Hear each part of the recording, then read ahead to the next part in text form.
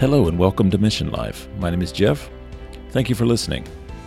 This podcast is all about learning how to live on mission every day. To do this, I interview practitioners, people putting their faith into action. Here's a question for you. How confident are you to engage people of different faiths and cultures? What I have found in my experience is that sometimes we're afraid, we're unsure of how to go about it. Whether it's Muslims, Hindus, or just the neighbor across the street, we could all use a little encouragement to step out and share Christ. That's why I recently interviewed Brian and Crystal.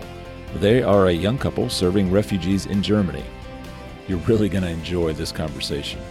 They share wonderful insights, tips, and encouragement from their experience for how to engage people all around us, no matter where they come from or what they believe. So let's listen in. Thank you for being here. It's good to be here. It's great to be here. Thank you, Jeff. So tell us a little bit. You have been in Hamburg. You've been in several countries. Tell us a little bit about what you're doing, what your goal there is in Hamburg, Germany. So in Hamburg, we are working among Persian immigrants, and that word Persian just means people from the region of Iran, Afghanistan, some people in Uzbekistan or Tajikistan. And so some people still get a little confused about, okay, where is that and who are those people? We can go back into the Bible and look. So King Darius, that is a Persian. And so the Bible is really full of a great deal of Persians, and the Persian culture has been around for a long, long, long time. So that's who we're called to work with, Persian immigrants to Hamburg. And for those of you who might know us, we spent some time here in the Atlanta area working among immigrants as well. So our work there feels like an extension of what our life was like in the Atlanta area working among refugees and immigrants. And I'm always curious when people come back for a visit back to the States, what are some things that they notice or they remember? So having been back here for, about a month? Yeah. What would you say are some things that you've noticed or have stood out to you? Things are like parking spaces are really big, and stores, grocery stores specifically, are really loud. There's a lot of music, and everything is really kind of spread far apart. Europe, everything's quite compact, and they're very, what word am I looking for? Well, it's just dense. People live on top of each other. The population density is a lot greater than here in the States. Parking spaces are very, very narrow, and cars are big here, and yeah. So we spend a lot of our time walking, and so that feels weird to be in the car all the time. Yeah, we'd been in the States about a week, and I told Crystal, I'm tired of driving. Yeah. I'm tired of driving. Yeah. Can I get on a bus? Can I get on a train? So that's been weird, but it's been great. It's been great. It's nice to be warm. It's nice to Hamburg connect with family. It's cold, so and it is good to spend time with our parents and stuff. So and to connect with our home fellowship has been great as well. Yeah.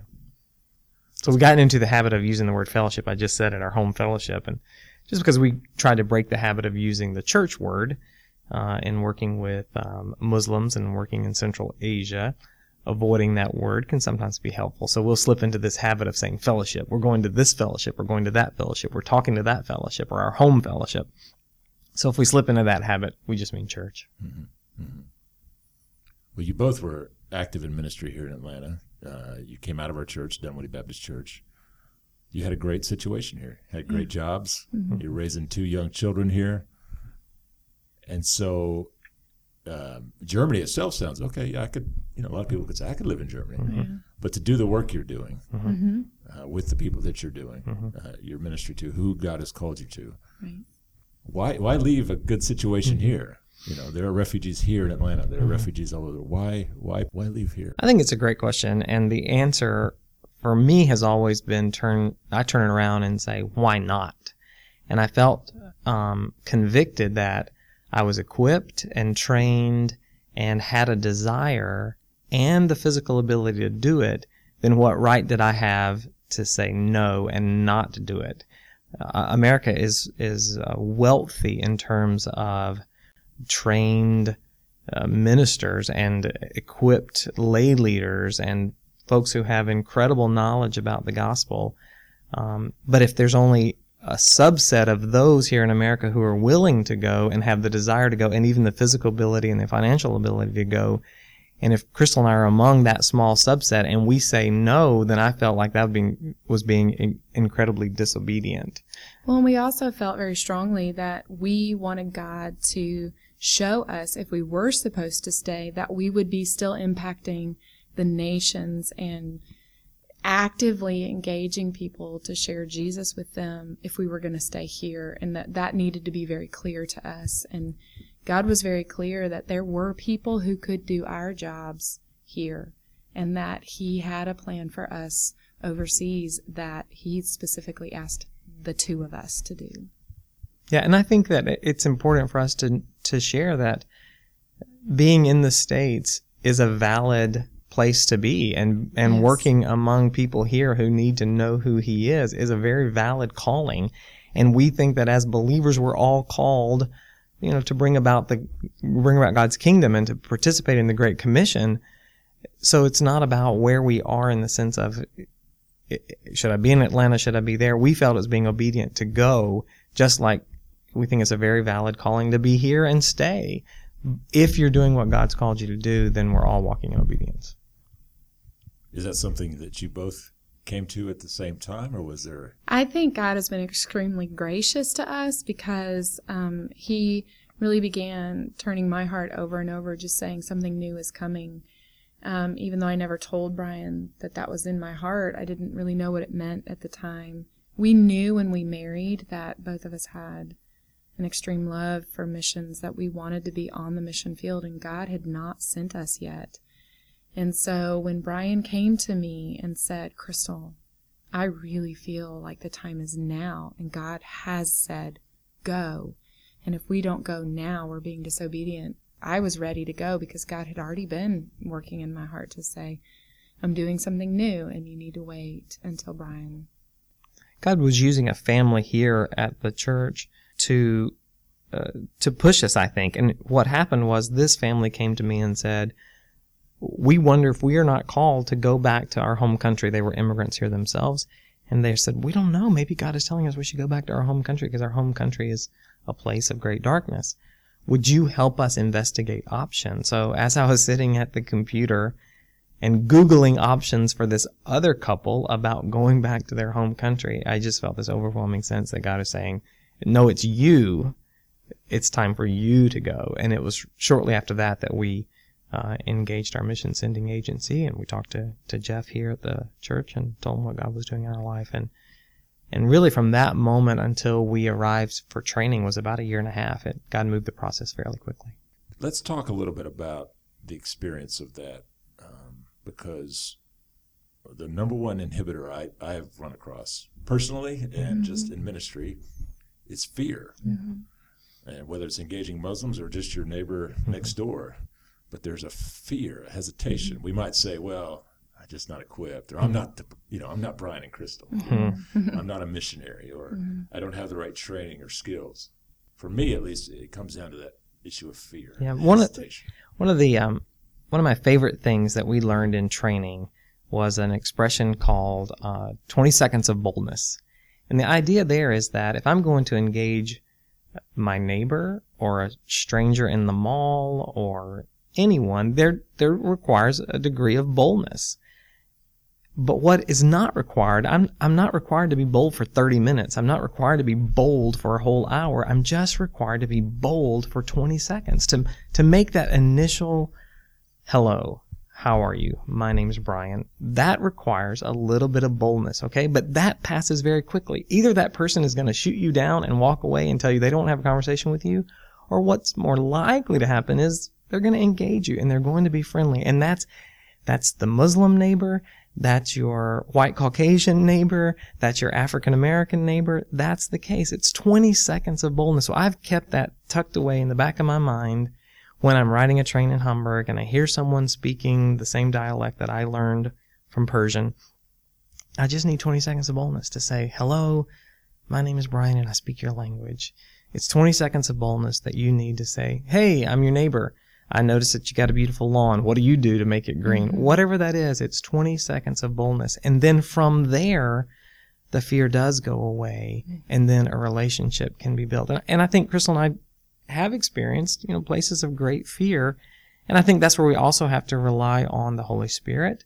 We have to rely on what He's doing in our lives that's equipped us and brought us to this point to get past some of that fear. And I don't want to just make this a simple conversation about fear of talking to someone. Some of you might have legitimate fear of your Muslim neighbors and of the changing demographics of the U.S. And those are valid fears. But we do believe that God didn't give us a spirit of fear. And at the same time, God didn't promise us safety. And He didn't promise us wealth and health that sometimes we attach to the gospel message. We've perverted the American dream with the gospel message that I'm going to be wealthy and I'm going to have health and my children are going to be beautiful and they're going to all become Tom Brady. And that's just not what the gospel says to us. And I challenge myself when I'm in Germany, and I challenge you that isn't it possible that God has moved people from the nations where they are so very dark into a place where they can have an exposure to light? And so what is my part in that? What is your part in that to befriend someone, to slowly build a relationship with them to the point that perhaps one day you do get to share some of the good news? And I think that's our experience. And I think something that is humbling for me to remember is that we are all enemies of God before Jesus came, and that Jesus saved me out of my sin and darkness, and God loves them equally and as passionately and desires for them to have a relationship with Him. And if I was an enemy of God and He saved me and brought me to Him, they are no different, and they deserve the knowledge and the grace and the love that I have. And I just keep thinking over and over and over, especially with the Muslim women that I come in contact with, is they're immigrants and they're refugees or asylum seekers or whatever, and they may not have very much hope about their future. And I have the privilege of knowing what their hope could be, and why would I hold that back from them? And so I think that God has done a great work in my own life of softening my heart toward them. And that may be a prayer that people maybe the first step they need to take is not engaging their Muslim neighbor, but asking God for a compassionate heart toward Muslims. And maybe that's the first step that they need to take, is just praying, God, help me see them through your eyes. Help me see them with compassion. Help me see them for who they are, which is simply lost without a Savior. And when we begin to see people in that realm, it changes our attitude of, like Brian said, then we're able to have the 20 seconds of boldness to engage them and say, I see you as my neighbor, not as someone who could potentially hurt me, because the percentages of them being an extremist are fairly low. I mean, it's like us engaging people in Germany and them saying, well, I will never go to the U.S. because they have tornadoes there. Well, they're not everywhere, and a tornado is not going to get you if you go to Disney World. And so I think that if we can see it in that kind of a perspective of, can God help us put our fears in perspective? Can He help us wade through and face some of that with Him, and wade through it with Him, and then ask Him, will you bring me someone to engage that I can have a friendship with that can give me some right perspective? God is extremely faithful to do that. He has done that for us over and over and over. And it's not because we're so great at what we do. It's because God is good and big and has a plan for them. I want to take a break in the podcast just to let you know about a resource that you might find helpful. It's called A Wind in the House of Islam. It's a fantastic book. The author traveled over 250,000 miles and interviewed over 1,000 Muslim background believers to get their stories, to get their advice, to learn how God is moving in Muslim countries among Muslim people groups. A Wind in the House of Islam. Check it out.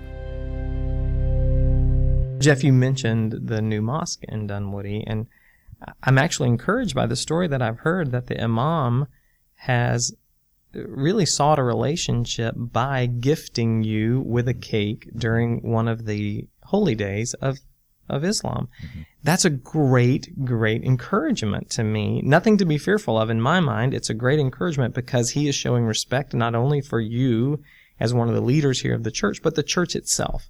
And so by him bringing that cake to the church for the staff members of the church to join them in celebrating this holy day is a wonderful sign that he wants a relationship, that there is respect for you personally and for the church. So my encouragement is to reciprocate that and to show him that kind of respect as well. And it's from that point that great, dialogue and relationship can happen. So I don't look at that as a negative thing at all. I look at that as a great opportunity for some of the believers here at Dunwoody to engage that particular mosque. I think something else we have to remember too is Muslims, they're just as lost and deceived as someone who has never heard the gospel before. And God is very clear in his word that the light is greater than the darkness. And we are reflecting the light.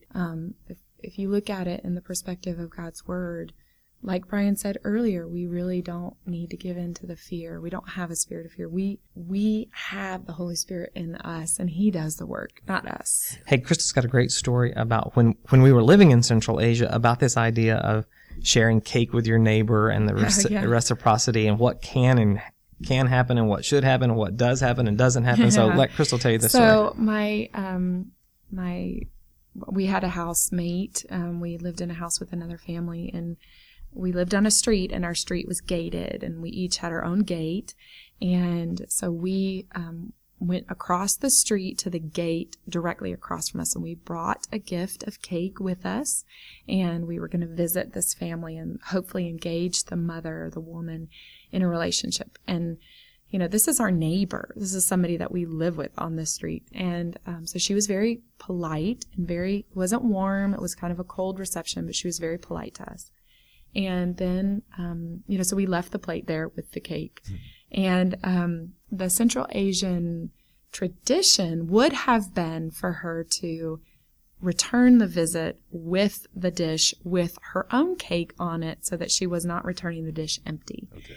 And it wasn't. Yeah, I know. Great tradition. Yes. Yeah. And so about a week goes by, and there was a knock on the gate, and our guard returned her plate empty and said, the guard from across the street, or the servant, or whatever you want to call it, returned this plate to you. She was just returning the plate. Well, this was kind of a big deal because the woman did not return the visit, which is kind of a slap in the face. She used her servant to return the dish, which was also communicating to us, I don't want to have a relationship with you. And then the third thing was she returned the plate empty with nothing on it, which was a very big sign to us that she was saying, I want nothing to do with you. And it was a moment of realization that this woman and her family and her husband had no desire to ever have a relationship with us. In fact, they were communicating through this gesture that they were unhappy that we were in their neighborhood and that they had a lot of prejudice against us. And it was quite a lonely existence sometimes on that street because none of the women, the local women on that street, ever reached out to us and had a relationship with us, even though we reached out to them continually. And so I think about that here, and I think I would never want a woman, specifically a Muslim woman, moving into my neighborhood to feel like I didn't want her there. Because I remember what that felt like in that Central Asian context, to be sort of to be the foreigner, brushed aside, and this attitude of I don't trust you, I don't know you, and I don't want to have anything to do with you. And I just remember thinking, I don't have any ill intentions toward these people. And so I think the majority of women that move into these environments in Dunwoody or wherever it is, they don't have ill intentions. They're just trying to raise their children and live their lives. And so our love toward them would speak volumes. Did you have any further interaction with her? Did you No, happen to see her out and about? No. Okay. Yeah. That was the end of it. When you live in the gated kind of communities that we lived in, it really was hard to just kind of see them out and about. You don't see them cleaning their yard. They didn't see us cleaning our yard. So you had to be intentional about these kind of relationships. So that didn't happen. So that's why I'm encouraged by this gift and this offer from this imam from the mosque here in Dunwoody. That's encouraging to me. Yeah. When you touch on something there, I think it's very relevant. There's a cultural hesitation too. We recognize these are different cultures and what's appropriate and what do I do and what do I say and they dress differently, talk differently, obviously come from other cultures. So you've touched on something there. And even the cake, we don't celebrate Easter that way. That's right. That's right. But it made me think maybe we should. Yeah. Right. Well, and I think it's also important to recognize that, it is a different culture and we don't know the culture and it's okay to make mistakes. Yeah. And that's part of the fun of this relationship building, and the process of building a relationship is laughing your way through some of these mistakes. We've made plenty of those kinds of mistakes. And if you begin to engage different cultures here in the U.S., you are going to make mistakes. But guess what? They're going to make mistakes too. They don't know the American culture. It's part of your job. I look at it as to help them learn the American culture. And so things like inviting an international student to your home over Thanksgiving. That seems so simple, but boy, does that go a long way. And with the kinds of universities that are in our major cities, particularly here in Atlanta, how easy is it to find an international student who has nowhere to go over the Thanksgiving weekend, invite one or two to join your family? That's a pretty simple thing, but it goes a long way to teaching them our culture and to showing them, how does a Christian family live? How does a Christian family interact with one another? I think Brian touched on something, or like you saying, we don't celebrate Easter that way, maybe we should, or something like that. I don't think any of them would be offended if you said our family is celebrating Christmas Eve and we would love for you to join us, or our family is celebrating Easter, because they view holidays as a time to visit and interact with people. And so there would be nothing wrong with inviting them into your family culture at any point. They would, I believe they would welcome, even if they don't accept right away. Just continue to ask. Don't, walk away from engaging them. Something I've loved doing, and this sounds so simple, is I've loved sharing with some of my Central Asian friends about American football. They have no idea the rules of American football, and just inviting someone over to watch an American football game with me and walk them through the rules. And, now that they've put that magic yellow line or orange line on the field to show you the first down, location, it makes it so much easier to explain the game of football. That has been a real, just fun. I'm going to do it anyway. I'm going to be watching football. Why not invite the neighbor over who knows nothing about American football, hang out for a couple of hours? And it's a very relaxed environment. They get to see your family in your home and interacting husband and wife together, which those relationships can be different in Muslim contexts. So it's good for them to see a believing family interacting. Something I love to do is sew. It's also a way I connect with women. It's a very relaxed environment. There's no agenda. We just get together and we do this activity that we both like, and it leads into conversation naturally. And so there's really not any thing that I feel like I have to prepare for. I just ask the Holy Spirit, you just lead the conversation, and if there's something you feel I need to say, then I'll say it. And I think it's important to know that you don't have to go into this activity, whether it be Thanksgiving at your home or a football game or a sewing, with this, okay, I have to share the gospel today, and I've got to get point A, B, and C across. And if I don't get that across, then I'm a complete and total failure. And I reject that kind of thinking. I just think that, no, it's perfectly okay for you to begin building a relationship. If the Holy Spirit prompts you to share something, by all means, share it. You absolutely should. If it's not the right moment, pray that God would give you another moment or another time to build a deeper relationship. My experience and what I think will happen is, as you build that relationship and they begin to trust you, they're much more willing to listen to you when you begin telling them something of great value. So don't put that kind of pressure on yourself that if I don't share the gospel this first time, then I'm a failure. Absolutely not. In no way. Begin just building that relationship. I don't want to leave you with the idea, though, that I don't think sharing the gospel is not important. Of course is important. That's the main thing.